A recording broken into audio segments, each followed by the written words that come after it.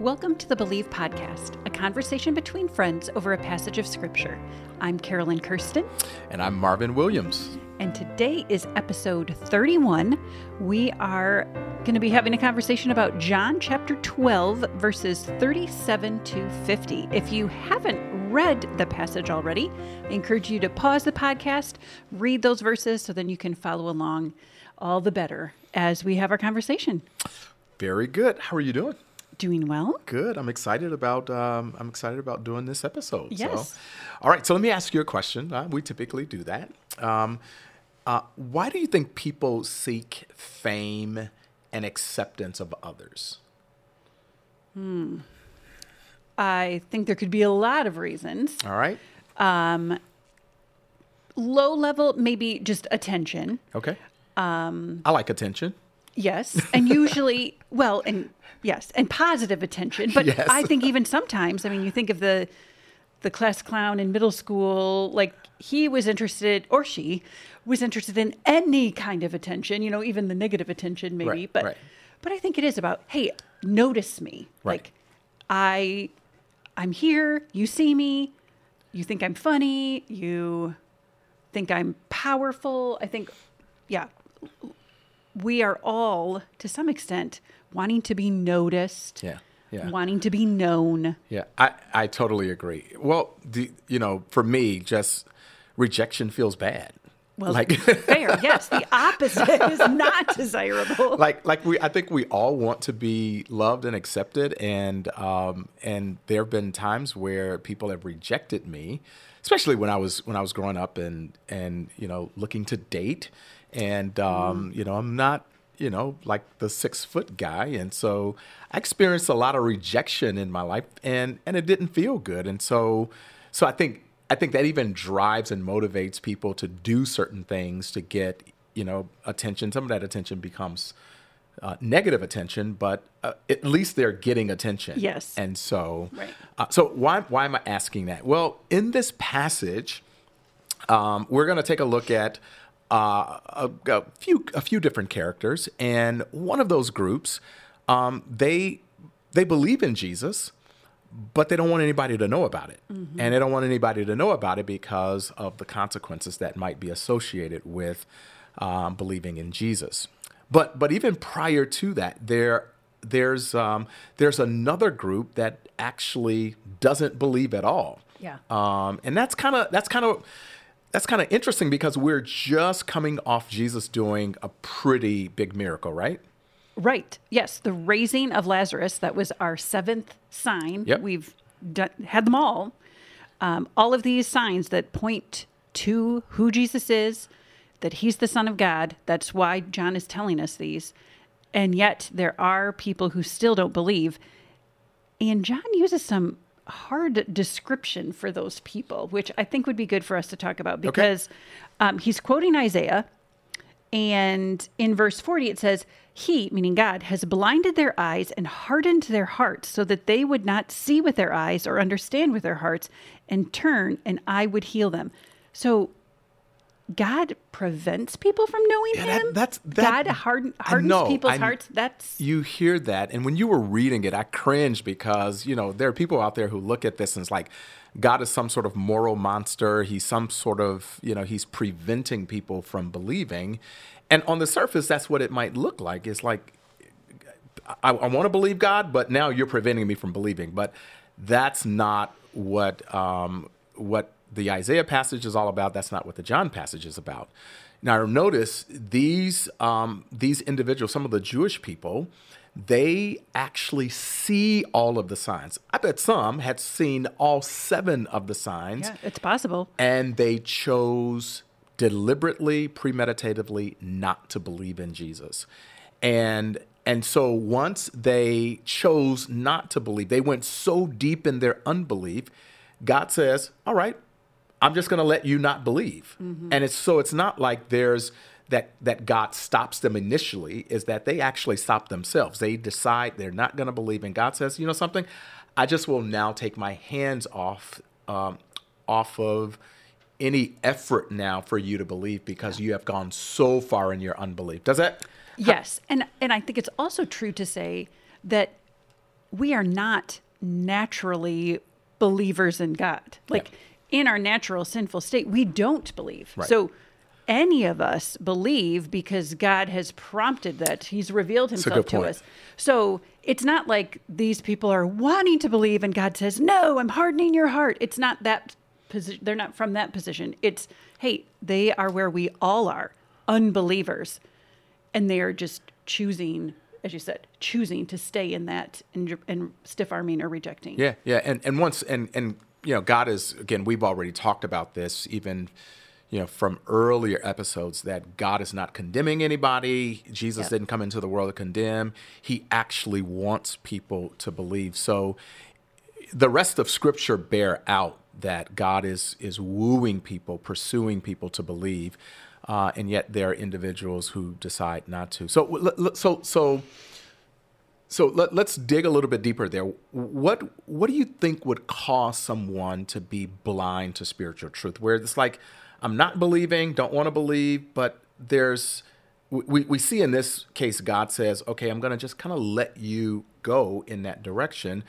But I would imagine there's some other things that probably blind us to spiritual truths that, so that, when they come to us, we push it away, don't want to believe. Well, I think particularly in our culture where we don't experience need. Yeah. I mean, we're pretty satisfied and content with life as it is. And a lot of us have what we need. We have relationships and that's fine. We're not looking for anything else. My husband uses that phrase. I think I've mentioned on the podcast before, cultivating a desperation for God. In our culture, we don't have that. We are pretty comfortable. We feel pretty safe. And so I think that can be part of it. It's not something we feel like we need. Yeah. So we're not looking, people aren't looking for it, and then they're not seeing. Yeah, I like that. That again, if I'm fully satisfied, why I don't really need God. And so if I don't need God, whatever truths come my way, I'm going to reject them because, they really don't pertain to me. And obviously we have an enemy that keeps our eyes blind as well. So I think that's it's interesting that these individuals, they saw the works of power, but then they refuse to believe.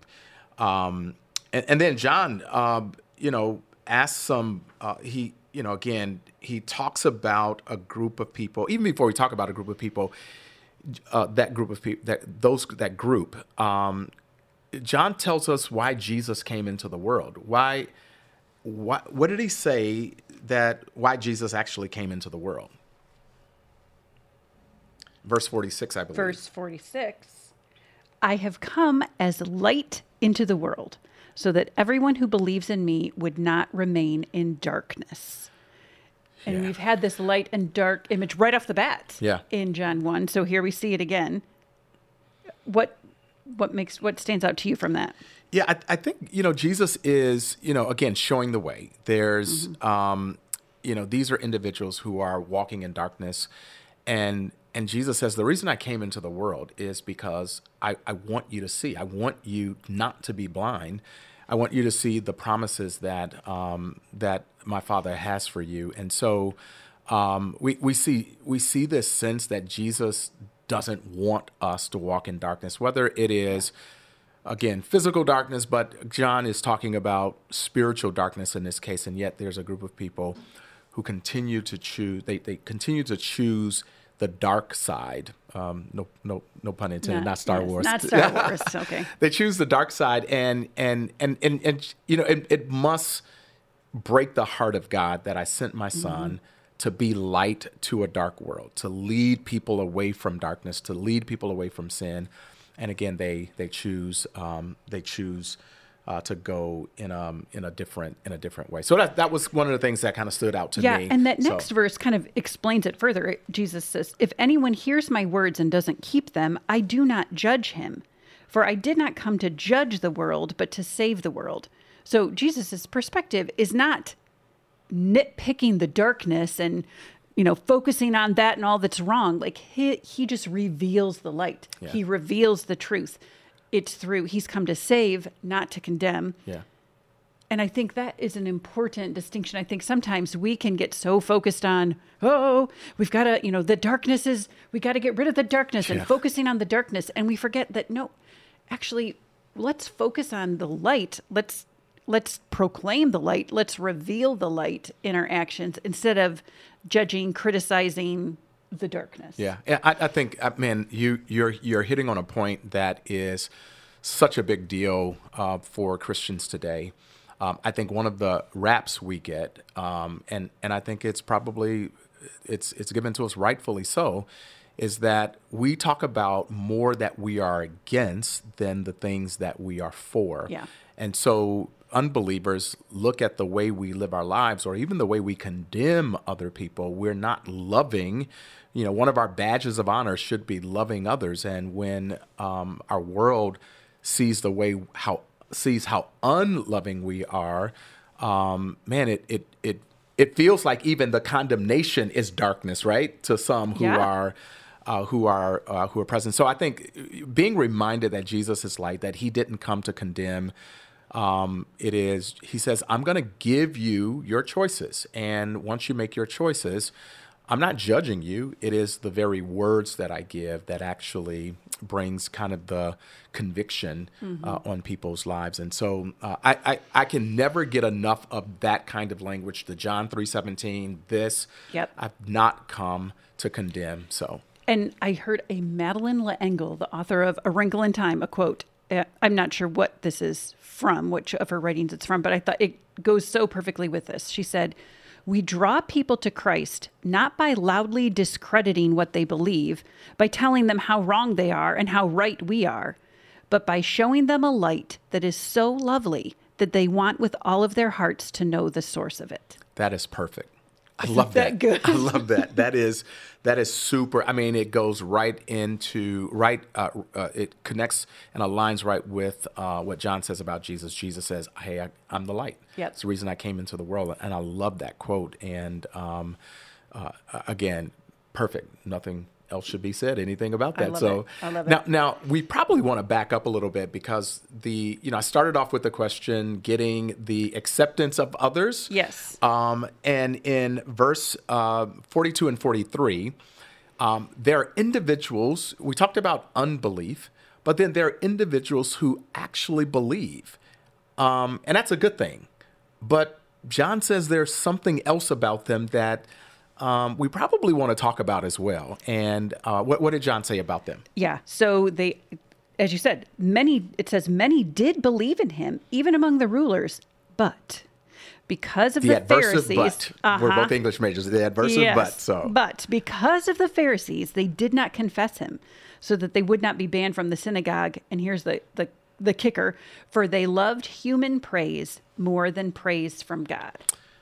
Wow. And so, the craving of acceptance, not from God, but from human beings. And that caused them not to want to confess out loud and live out loud their faith in Jesus Christ. So what do you think about that? Talk to me a little bit about when you read that passage, what do you think? Yeah, I mean, clearly they were more concerned with their reputations than proclaiming the truth of what they believed. And I think that's easy to do. I mean, we can go down that road pretty quickly of wanting to defend or not wanting to offend or, and just reputation management. My husband, who's a football coach, who has lots of people who share opinions about his decisions on Friday nights over the years that has happened. And, or parents who have thoughts on their son's playing time and all the rest. There's lots of people out there that have opinions. And a phrase that he uses quite often is that he just needs to trust his reputation to God. Yeah. He needs to do what he believes is the right thing or the best thing, and then he just has to trust his reputation to God. He can't go chasing down all of those opinions and all of those, rabbit trails. That would be a full-time job and fruitless, really. Yeah. So I think that is valuable here. It would have been for those rulers to just trust their reputation to God. Don't worry about the position in the synagogue or all the rest. Trust your reputation to God. Stand up for what you believe. Yeah. Announce, be bold about that. But instead, they loved the human praise. They were more concerned about human opinion than God's. Well, your husband is a wise man, number one, and I love that. I love that phrase, and it could even sound like it comes directly from a kind of a polemic against what they were doing in terms of they weren't trusting their reputation to God. They were trusting their reputation to someone who could either accept them and in the same breath reject them. Yeah. And so, but in terms of trusting your reputation to God, He is someone who is going to accept you for who you are. Obviously, He's calling you up, but He's going to accept you for who you are and never reject you. So I love that. And so you're right. We all get caught up in the acceptance of other people because it's immediate. It feels good. The praise is there. And man, I feel good about myself. Like I did something well. And it seems like, man, I can't really hear that from God like right away. Yes. I have to trust His word that what He says about me is true, and that His thought about my identity, or my identity, the substance of my identity has to come from Him and not from someone who's fickle and who will say, "Hey, Carolyn, you did a great job," and next breath you stink. And it's like, whoa! Now I'm kind of wondering what you really think of me. Yeah. So this, interestingly enough, my first sermon were these verses. Really? Yeah. That's My very first message when I began preaching, this was my sermon text, and so I remember it to this day, and it was one of those things. The reason why I chose that is because when I was in middle school and high school, I became a believer, but I hid it. I hid what I knew about Jesus and my love for Him. And so this was one of the texts that actually stood out to me because I was those individuals. And so. Wow. Very fun. Very fun. Well, what can we believe about God, ourselves, and others from this passage? I think one of the things I think we can believe about God is that, man, He is so desirous of seeing everyone believe. Yeah. He's not out to condemn and judge, but He actually wants to see people accept His Son as Messiah. And I don't think He gets fun out of saying, "Okay, that's it, I'm done. I'm not going to give you more opportunity. I'm trying to keep you from going down that dark hole of unbelief." And so I think that's one of the things I think we can believe about God is that He desires everyone to believe and turn to Him. Yeah. And then I think the application for us is how we interact with others, not having a spirit of condemnation, but revealing that light. As Madeline L'Engle said, making it so beautiful and attractive that they've got to know, boy, that's what I want more of, versus the condemning, critical spirit that sometimes we can utilize instead. So having that, drawing people to the light, revealing the light of God's love, that's who I want to be, and that's who Jesus was for sure. I think we should put that quote in the show notes because that's is such a great quote. It is a good one. Well, friends, thank you for joining us. And we encourage you to have your own spiritual conversation with a friend this week.